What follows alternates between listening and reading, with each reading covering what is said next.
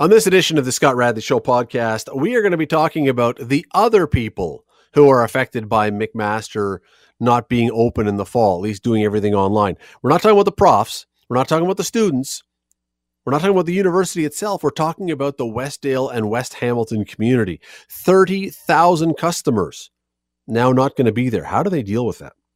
We're also going to be chatting about food because you're not going to like this, but food prices are about to go up. And maybe a lot. And we'll explain why. At least my guest will explain why. It's coming. And there's good reason for it. You'll understand. And we're also going to be chatting about the NHL. They've come up with a plan now that if they can come back sometime in July and August to play a Stanley Cup playoffs, they will. Do you know one of the places that they are proposing, though, to hold these games? I'll give you a hint.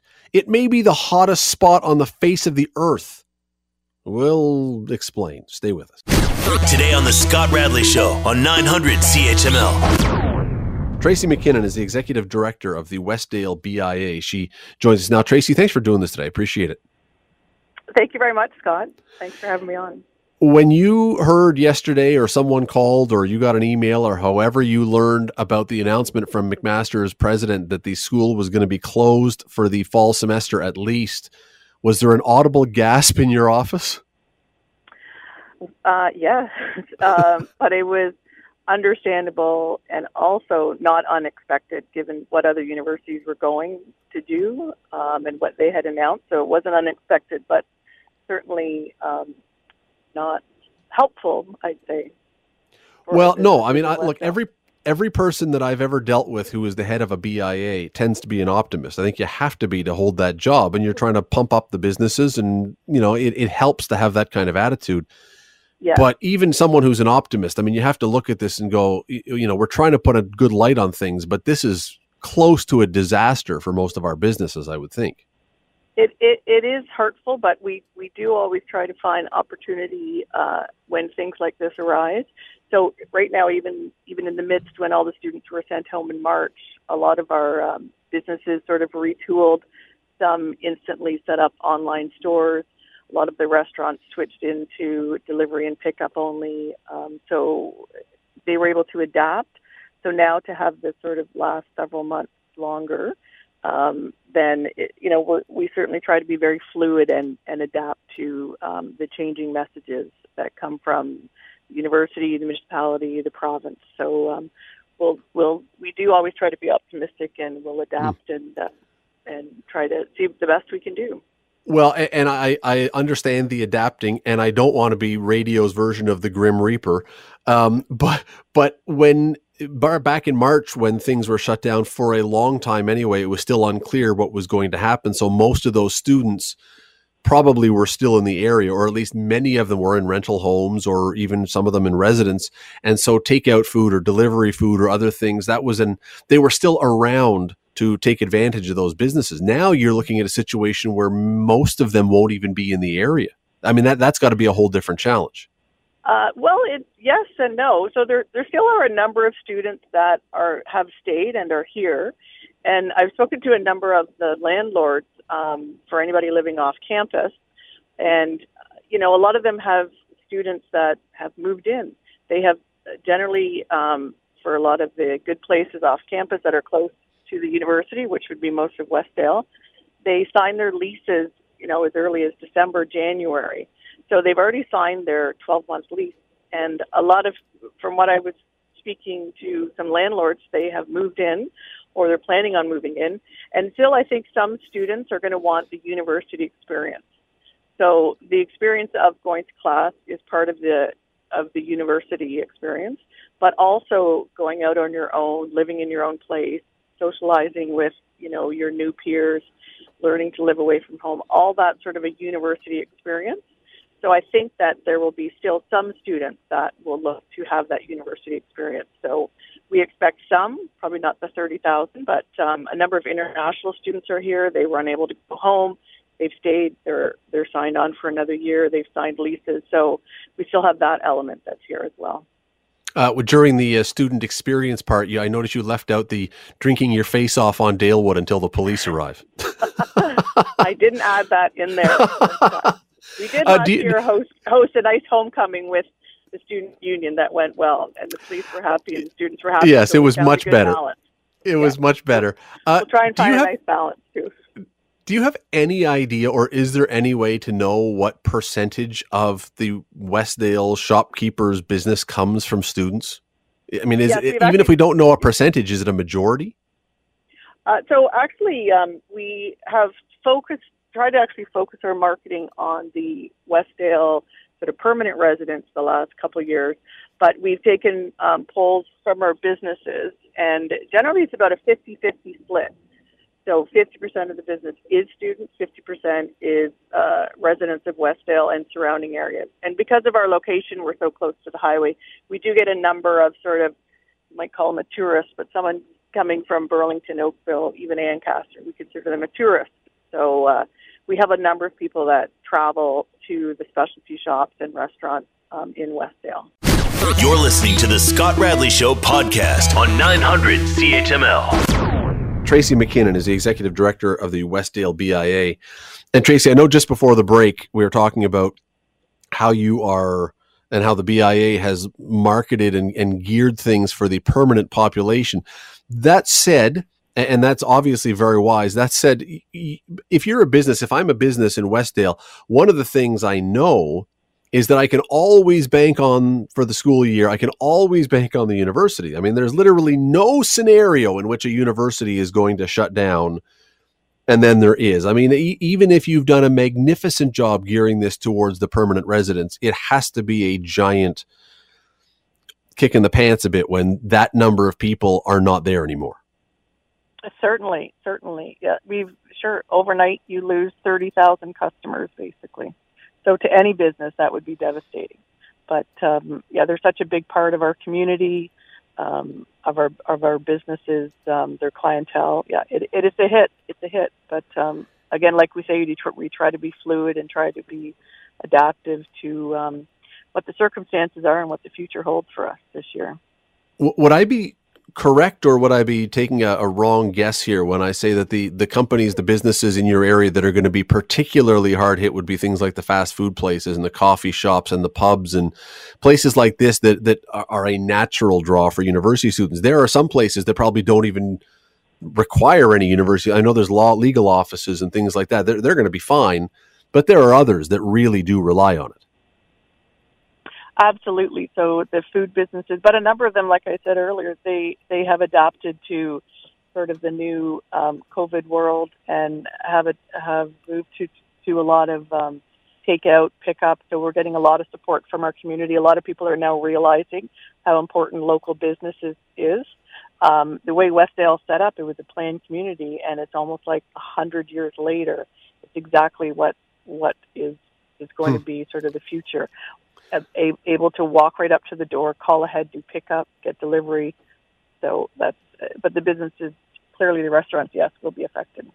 There's no kind of precedent that you can look to for this, is there? There's nothing in the past that would be comparable that you could point to and say, well, there's how we did it then. Or is there? No, not really. Nothing. I mean, you deal with road construction and, different issues happening. We've had the power shut out for few days, but there's nothing absolutely comparable to 30,000 customers shut down overnight for a whole school year, but basically for a calendar year now from, end of March to April 1st, basically. What are you hearing? What are you hearing from the store owners, from the business owners? I mean, is it a level of, obviously it's going to be concern. Where on the scale of between concern and outright panic would you describe it? I don't think they're at outright panic. Major concern might be a good thing, but a lot of them have all the retail stores have all instantly set up online stores that they didn't have before, and are doing quite well. And they've expanded their customer base, not just the neighborhood. We've had great support from our neighborhood, the people in Westdale, because they're now realizing how important local business is. We're looking at things like setting up our own food delivery system to lower the huge percentage that the professional delivery services have. So that's one thing we're trying to figure out if we can set that up. We're just trying to figure out the insurance and legal part first. But That's the only thing holding us back. But we're trying to, again, create new innovative ways to help the businesses. So if they don't have a 35% delivery charge with some of the big companies and it goes 2%, well, that's a big, huge factor. So we're trying, again, innovative ways to try and help calm the storm and keep a steady flow of business. But a lot of the restaurants are busy now. So, do you really believe, and I mean, good if you do, do you really believe that at the end of this, those that survive, and hopefully it's all or the vast majority, because of this, could actually be in a better position? Because you're talking about advancing their business and everything else. I mean, that almost sounds like, you know what, if we can make it through this, things could be pretty good. Exactly. For, for example, our bookstore, King West Books and Mixed Media Arts, he set up a brand new website. He's totally functioning online. It's working very well for him. He's doing delivery and curbside pickup. It's doing very, very well for him. So he's reinvented himself. Take Note Boutique's another one. Casual Gourmet, our kitchen store. She just opened today for the first time, but she set up an online store. She's doing very well with that. So now her customer base, instead of being within just Westdale, it's now expanded. She's shipping across the country. So things like that, again, because we're always trying to be fluid and adaptable, even each individual business is seeing how important that is. And yeah, they're actually already stronger now. They're much stronger now. It's a bit of a frightening time, but that sounds like there is some positive in there. Tracy McKinnon, Executive Director of the Westdale BIA. If you're driving by Westdale, think of them. They're out 30,000 customers. Stop in one of those stores and buy something and, do something to help them out. Tracy, really appreciate you taking the time today. Thanks for doing this. Thank you. I appreciate your time. Have a great day. Thanks very much. Everybody be safe and be well. You're listening to the Scott Radley Show podcast on 900 CHML. Better get ready for higher food prices. You are going to be paying more for food going forward. That is just what everybody wants to know. Because it's not like we're not all trying to scramble and so many people are trying to get by. Food prices, the one thing, well, that and shelter perhaps, the one thing we need that we can't say, oh, I'll take a pass on food. We know we need it. It's going up. Let me bring in Dr. Sylvain Charlebois, who was the author of the piece. Now, don't shoot the messenger. He's only the guy who's telling us what is going on. He doesn't make this stuff up, but he is the senior director of the Agri-Food Lab at Dalhousie University. He's also known as the food professor. We love having him here. Dr. Charlebois, thanks for doing this today. Not a problem. You do agree, though, this is probably about the last thing that people would want to hear these days. There's actually a silver lining to the story if you're a little bit patient with me here. Go ahead. I'm an academic. My job is not to be a cheerleader. My job is to make sure that the public is better informed and able to assess risks as we go through this pandemic. Obviously, and my area of expertise is food and food distribution. And what we've seen so far during this pandemic is unreal. I mean, a lot of people weren't trusting supply chain. I've always trusted supply chain. I think we've spoken about this. You did, and you said it several months ago that you were sure it was going to hold up. What happened? It did. There you go. So yeah, I'm pretty pleased with the food industry, and they've done a great job providing food to Canadians, and they will continue to do so. But in my recent commentary, I tried to be as honest as possible with Canadians, in that the food industry is under tremendous pressure so food prices haven't really been affected by COVID, because I did get that question a lot in the last few weeks. Food prices were already going up pre-COVID, and so we are expecting a food inflation rate to be at about 4% by the time we're done with 2020, and it was what we predicted 6 months ago. What we didn't anticipate, though, is the very weak general inflation rate, which is actually at minus 0.2%. So what it means to people listening is that instead of a 4% being, well, a 4%, when you're inflation rate is so low in the negative, so you're dealing with a deflation essentially. That 4% seems more like a 10 or 12%, because when you actually have to manage your budget, instead of putting 9% of your budget on food, you're going to have to put, say, 11, 12, 13%. And that's a new reality for a lot of people. So, okay, I'm not an economist, but I understand supply and demand. That's one basic concept that I'm pretty good at, and I think most people can get the idea of supply and demand and wrap their head around that. Let's start with the latter one. Let's start with the demand. Has there been an increase, and if so, why? Because it seems to me everybody's got to eat, and whether you're eating at a restaurant or whether you're eating at home, you're still going to eat. So the amount of food being purchased that Canadians would need to purchase would be the same. Has demand changed? Yeah, so I'll respond to your very important economics question in this fashion. So there are two things that we need to remember. One, we need to eat. So that's a reality. So we always need to buy food. It's a necessity of life, and we'll continue to buy food. What we buy, when we buy, and where we consume, of course, will depend on the economy. And the economy is not going to do well for the next little while. Let's be honest here. And secondly, so that's the one major thing about supply and demand moving forward. It's the when, what, and where. Secondly, the nature of food supply chain is very different than in other sectors. It's a high volume, low margin business from farm gate to plate. It's always been like that. So you got to sell a lot of stuff to make a little profit. That's the nature of the business. Now, what has happened with COVID is that companies are spending way more money to service the markets. When you go to the grocery store right now, you're seeing security guards, you're seeing physical distancing measures, you're seeing employees earn more money, you're seeing all of these things. Those things will come at a cost, and eventually people will have to pay for that. On top of what you see in the grocery store, there's e-commerce. Well, somebody's got to have to pay for delivery eventually, and that's going to be all of us. So essentially, and those changes at retail are affecting the entire supply chain. It's happening in processing. It's happening in farming. It's happening everywhere. So everywhere, everyone in the food industry have to cope with higher costs. But a high volume, low margin environment, there's no place. So you have to, right now, as we speak, everyone in the supply chain are renegotiating terms with the clients as we speak. And that's going to last for probably about 2 years.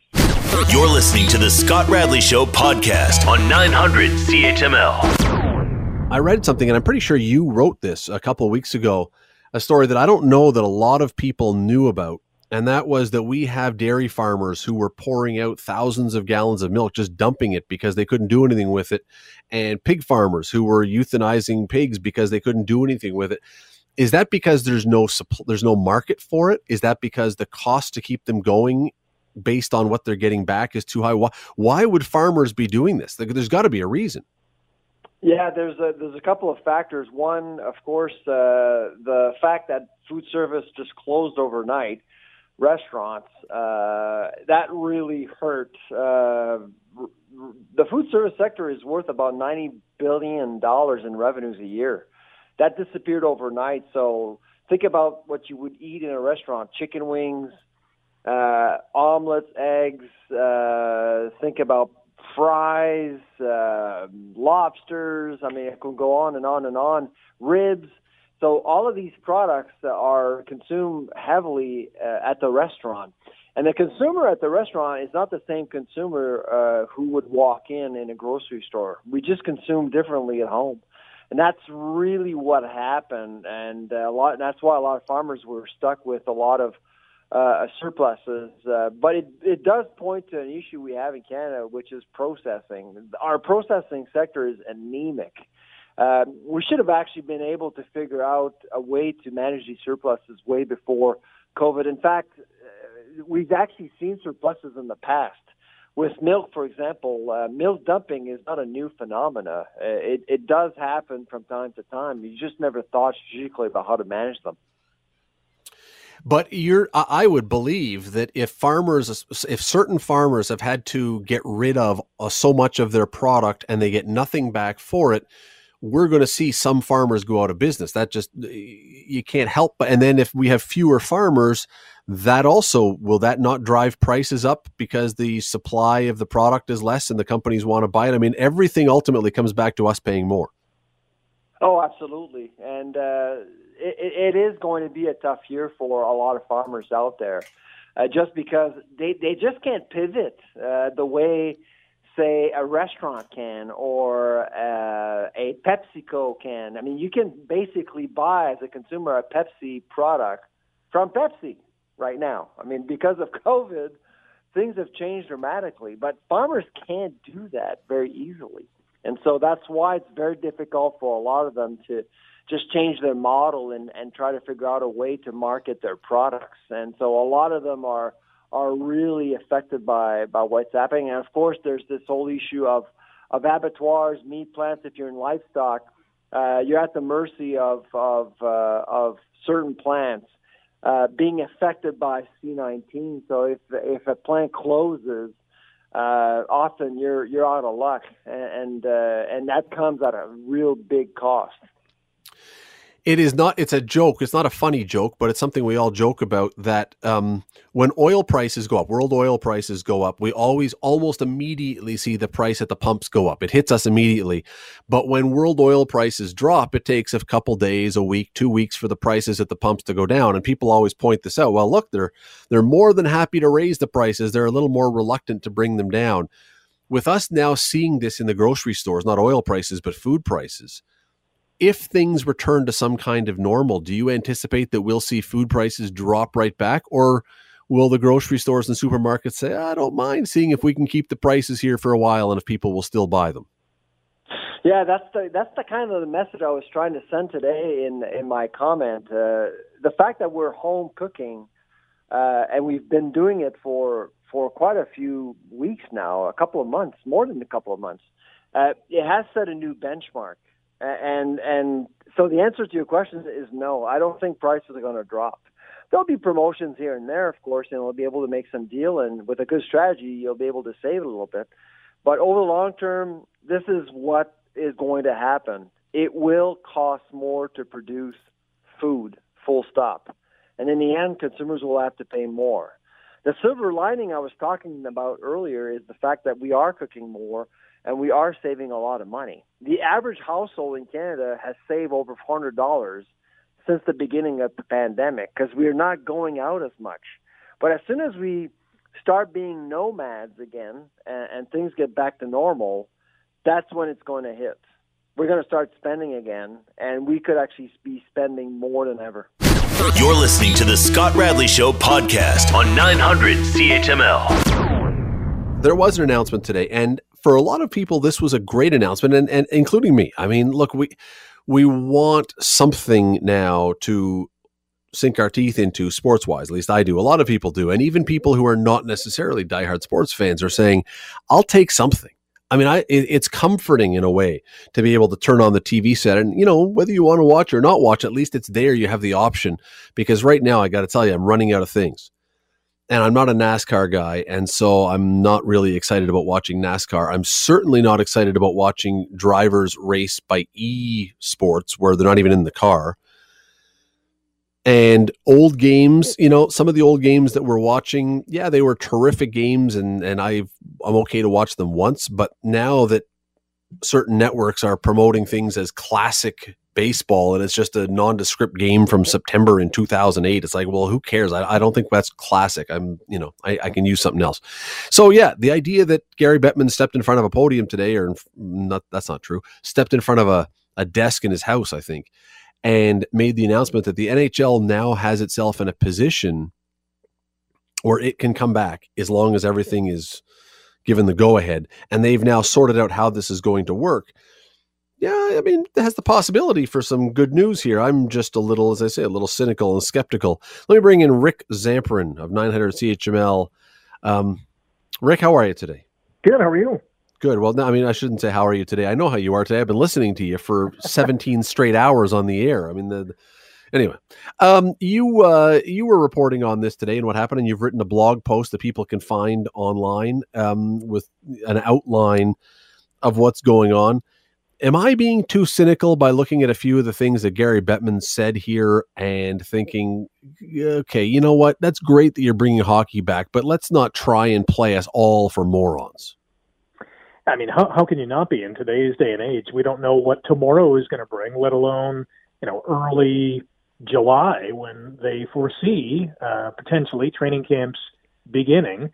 But it's great to have a roadmap, and this is what basically the NHL is doing is, outline its plans for a return to play procedure. And basically, it's nice to at least see some dates connected with some of those items, whether it's the draft lottery on June 26th, that's going to be must-see TV. I mean, it already is, but considering what has happened over the last couple of months, it's going to be that and then some. But to see some dates attached to some of the items that were addressed, including the draft lottery, including that window for training camps that they hope to hit, it's great. At least we can, as fans, from a fan perspective, kind of plan around some of these dates, get excited about it. But at the end of the day, you're right. We just don't know whether this plan is even going to fly at all because it's all based on testing, at the end of the day, testing the athletes who are going to be participating on the ice to compete for the Stanley Cup.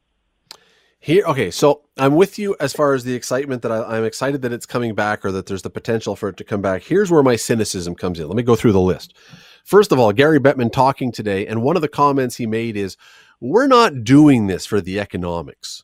We're just doing this because we know the fans love hockey. Gary Bettman, I'm shocked that his nose did not grow so fast that it knocked the camera off the tripod that was taping him when he said that. The only reason they're doing this, Rick, is for the economics. Yeah, 100%. The National Hockey League is a business. It's in the entertainment business. Yes, the fan base is rabid, and I'm sure the commissioner loves when fans attend games and go crazy and buy merchandise. Without the fans, there really is no NHL. There is no entertainment business we know as hockey. But there's contracts to be doled out. Yes, the players won't get paid for participating in the playoffs, but owners are still in it to make money. The league is still in it to make money. And it's not necessarily about this year, making money this year, because, this season has really been a train wreck financially, but it's for future years because we're looking at future salary caps. What does that number get to? Is it going to go higher? Can it go higher under the current circumstances financially? And if there's no fans in the stands and it's such a gate-driven league, that salary cap is going to be, it has to be, it's going to be impacted. And if it is not, player salaries will be impacted. So at the end of the day, yes, it is all about the money. Cynical point number 2. There are 10 hub cities that Gary Bettman says that there will be 2 chosen, but 10 of them are in contention now that will be possibilities for where these games are going to be played. Chicago, Columbus, Dallas, Edmonton, Vegas, Los Angeles, Minneapolis, St. Paul, Pittsburgh, Toronto, Vancouver. I got no problem with a bunch of these.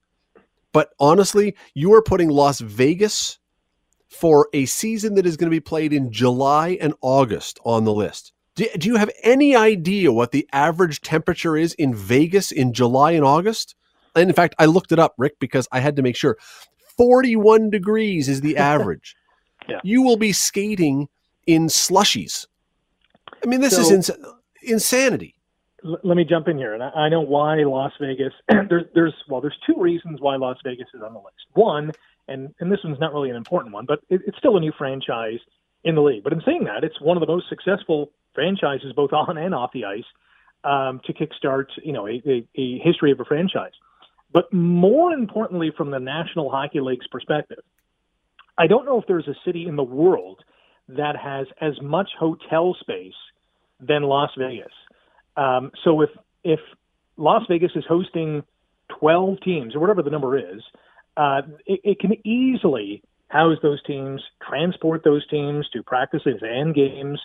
Not to say that the other cities don't have multiple hotels, because they do. We know Toronto has a lot. Vancouver, Edmonton are also on the list, have a lot. Dallas is in that boat. But in terms of the sheer number of hotel rooms to choose from, and the logistics around, getting around to the arenas, Las Vegas is an easy choice. However, I'm not sure if they have ever tried making ice at their arena in July and August, and if they did, it might be an utter disaster. So I'm with you in terms of ice conditions, but the logistics of the city and what they have to play with amenity-wise makes a lot of sense. And again, to me, this goes back to the earlier comment about Bettman saying it's not about the economics. It's in Vegas. If you're considering Vegas, it is economic. Well, the hotels, I got you, but it's about economics. It's how do we plump up a market that's already doing pretty well, but let's build some more excitement. Because otherwise, Chicago, sure, Chicago's, a place where it'll be warm, but it's not going to. Edmonton, same thing. Toronto, I mean, it'll be warm. It'll be hot. There'll be hot days, but it's not going to be like Vegas where you step outside and it's that kind of heat in Vegas where it's so hot when you step outside, your glasses immediately, you can't see through them because you've been hit with this wall of heat. And then going into the air conditioning, same thing. Anyway, and LA and Dallas, same things. I mean, these are, all right. Those are two. Number three. Yes, the hat trick. The hat trick, the draft lottery, which is rather convoluted. But if we're now going to have a 24-team playoffs, which the NHL says it's going to have, which, by the way, is insanity. 16 is where it should have been. Leave it at 16. Make the regular season that was played meaningful and count for something. Right now, it's a joke. But anyway, if you've got 24 teams in, so only 7 are not making it, why are 8 teams that make the playoffs, Rick, getting to go into the draft lottery? Shouldn't this just be for the teams that aren't in there? I thought that was the whole point of the draft lottery. Yeah, it makes no sense to me at all. I mean, number one, you're rewarding a team like, and I don't want to single them out, but the Montreal Canadiens had a 0% chance of making the playoffs when the season was paused on March 12th. And now you're listing in under normal circumstances, non-playoff teams now getting into the playoffs, but still being a part of a draft lottery. So you're rewarding these teams twice. You weren't good enough to make the original playoffs. You are good enough to make this 24-team format, and we're going to give you a chance for a top 5 or whatever however the ping pong ball is bounced. Good draft pick. I mean, it is asinine, is what it is. I mean, it should just be, here are the teams that are not in the playoffs, and these teams only are eligible for draft lottery ping pong balls. And that's it. We go through this all the time. We went through this during the Edmonton years when Edmonton seemed to win the draft lottery every year. And everybody was complaining about how the system worked. And so as the result of that, they tweaked it. Well, the NHL's worst case scenario that they've opened the door for them to fall into now is a team that should never have made the playoffs gets hot, gets a goalie that loses his mind and is just stopping everything and wins the Stanley Cup. And then they have the draft lottery and they win the draft lottery as well.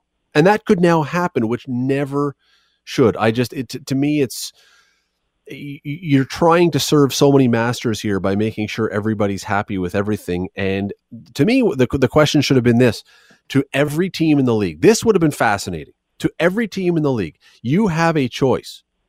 We will make accommodation if all 31 teams wish to go into the playoffs, but then you do not get to be part of the draft lottery. Or you can choose to eliminate yourself from the playoffs and be part of the draft lottery. Which would you like?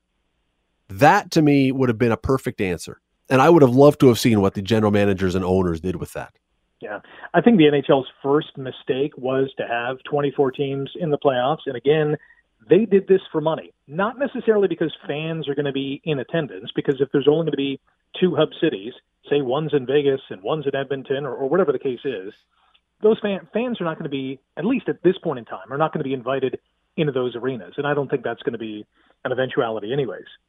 But to include cities like Montreal, big TV market, especially in Canada, Chicago with the Blackhawks getting that 12th position per se in the Western Conference, big TV market in the U.S., and the Rangers, who were basically on the outside looking in when the season was postponed, another massive U.S. television market. Again, those fans aren't going to be in the arena, but those fans in those cities are going to be tuning into the broadcasters that carry the games, which equals sponsorship dollars for the league and ultimately for the teams and the players. So to include those 24 teams, I think was a mistake in terms of the competitiveness of the Stanley Cup playoffs.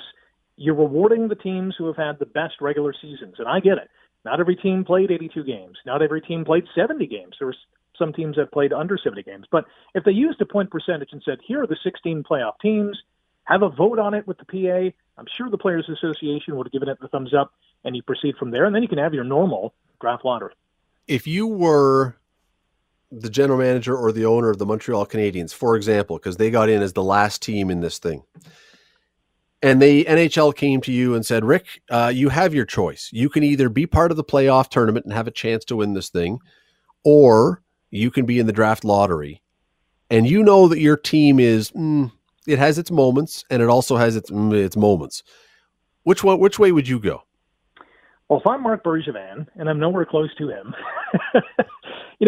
looking at my team, I would vote for being a non-playoff team.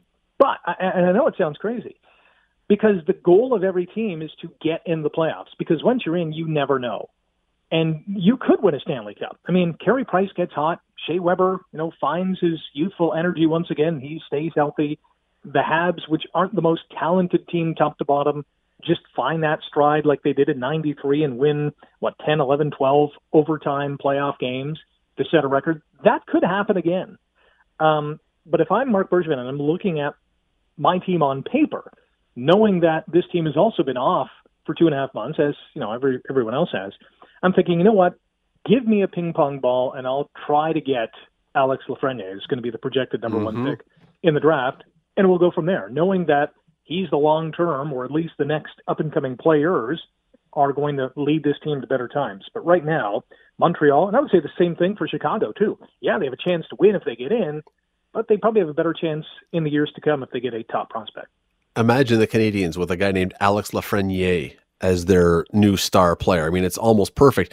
And there is a reason, Rick, that the show Let's Make a Deal has been on TV as long as it has, because there is something fascinating about watching people have to make the decision about keeping what you've got under your box or choosing what's behind door number 3 or whatever. I'm mixing my metaphors here, but you get the point. There is the gamble, the risk, and to look at this, and now you say to these general managers, and you make a TV show out of it, because you can make a TV show to everything, where each general manager has to stand up and say, play or draft ball.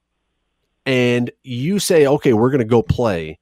And then you get eliminated before you even make it in, because you have this round robin thing where before you even get into the playoffs, where you've decided not to have the draft lottery, and now you're out 3 games in. Oh, man, the second guess, all the beauty of sports and the second guessing and the criticism is there. Or the flip side, where you say, no, we're the last team, but we're going to go for it, and suddenly you go on this crazy run and you get to the finals.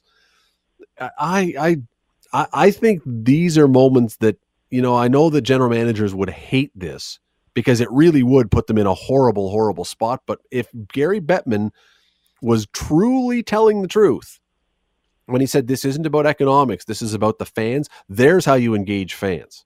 That would be awesome. Another way to do it is to have, I'm half joking here, have all 31 teams, and you have just a massive lottery system where everyone is in the playoffs and everyone has a shot at the Stanley Cup, similar to what the CFL is doing with everyone has a shot at hosting the Grey Cup this year. If you're the Ottawa Senators or the Detroit Red Wings, knowing that you're in the playoffs and you get a shot at the draft lottery, I think every team would obviously jump at the chance, but logistically, having every team in the playoffs would be just a nightmare in terms of planning. It would. It would, although, you can do it. You could do it, and I see an NCAA bracket, or a best out of 3 in the first round, or give the top team a bye, whatever the case. It's doable. I just see no reason why the Montreal Canadiens are in the playoffs and the Detroit Red Wings are not in the playoffs, or the Buffalo Sabres are not. I mean, if the regular season didn't matter, why are you excluding a few teams? And then why do they really have no advantage over the teams that are in there? To me, the whole thing, again, I'm soured by Gary Bettman's trying to tell us that we're all a bunch of giant morons by saying this is not about economics. This is every decision here has nothing to do with fans, and it's all about economics. And that doesn't mean we don't want hockey. It's just don't feed us a giant load of steaming turd and tell us it's delicious. Tell us, hey, you know what? We've got a giant TV contract and fans want to watch, and this is good for everybody. And at least be honest. Anyway, I get fired up with this stuff. I hate it when people come to us and try and lie to our faces, or at least maybe not even lie, but spin the truth in a way that you go, come on. We know that's not the case. Yeah. At least one of the interesting things, if this season ever gets going again, is going to be the TV ratings and how, and especially how they compare to the other sports. Because as we've seen with, the golf match on the weekend, The Last Dance, the Michael Jordan Chicago Bulls docuseries, these ratings have been just absolutely extraordinary, record-breaking in some cases. If the NHL is pitted up against Major League Baseball and the NBA and what those two leagues are trying to do to save their seasons, it'll be very intriguing to see how the NHL stacks up. Now, my guess is they'll still be, the third player in the mix behind those two other leagues, but how high in comparison to other years will be very interesting, especially during the summer. Especially if it's in Vegas and it's 41 degrees Celsius on average. Yeah. Players all need IVs between periods. Yeah, and it's 38 with a Humidex here. I mean, there's going to be a lot of hockey fans. Let's call a spade a spade. There's going to be a lot of hockey fans saying, you know what, I don't want to watch hockey in the summer. I'll just do my thing outside. Just before I let you go, Rick, I got to tell you this story. Do you know these new things, these baby reveal, gender reveal things that everybody seems to be doing now? Yes. Where you, I don't know, hit a baseball and one's blue or one's pink, or you open a box. And anyway, I just saw one during the news break that I wanted to mention where a guy had a golf ball and hit the golf ball, and there was a huge poof of pink, and he was all excited because he's going to have a daughter. Right. And the poor woman who had organized this got the balls confused. Oh, no. Which really, really kind of defeats the whole purpose of the gender reveal when the only job you have is put down the right ball. Oh, boy. But they'll remember it. Yeah, I saw a good one the other day, and I think it was correct in terms of the gender, but the woman who was giving birth to the child alley-ooped a basketball to her husband, who slam dunked it, and the ball burst into the color. I think it was blue. So they're having a boy, obviously. But I thought that was pretty neat. They will continue to make them more and more unique until we find one where the baby is like, as the wife is giving birth, there will be a poof of color just before or something. I don't know. The people will continue to look for new and interesting ways to do this. Did you know the gender of your kids before they came out? Yes. Oh, you did? Okay. Yeah, we took the whole fun out of the game. Yeah. No, we were all surprised. We just waited for a surprise and had one of each name ready to go. And my wife was really, really not impressed with my suggestion the second time that if it was a boy, that it be Elvis. Wow. I could have supported that. I lost that argument, let me tell you, very quickly. The Scott Radley Show. Weekday evenings from 6 to 8 on 900 CHML. The Scott Radley Show podcast is available on Apple Podcast, Google Podcast, and wherever you get your podcasts. I'm Scott Radley. Thanks again for listening, and do not forget to subscribe to this podcast. It is free.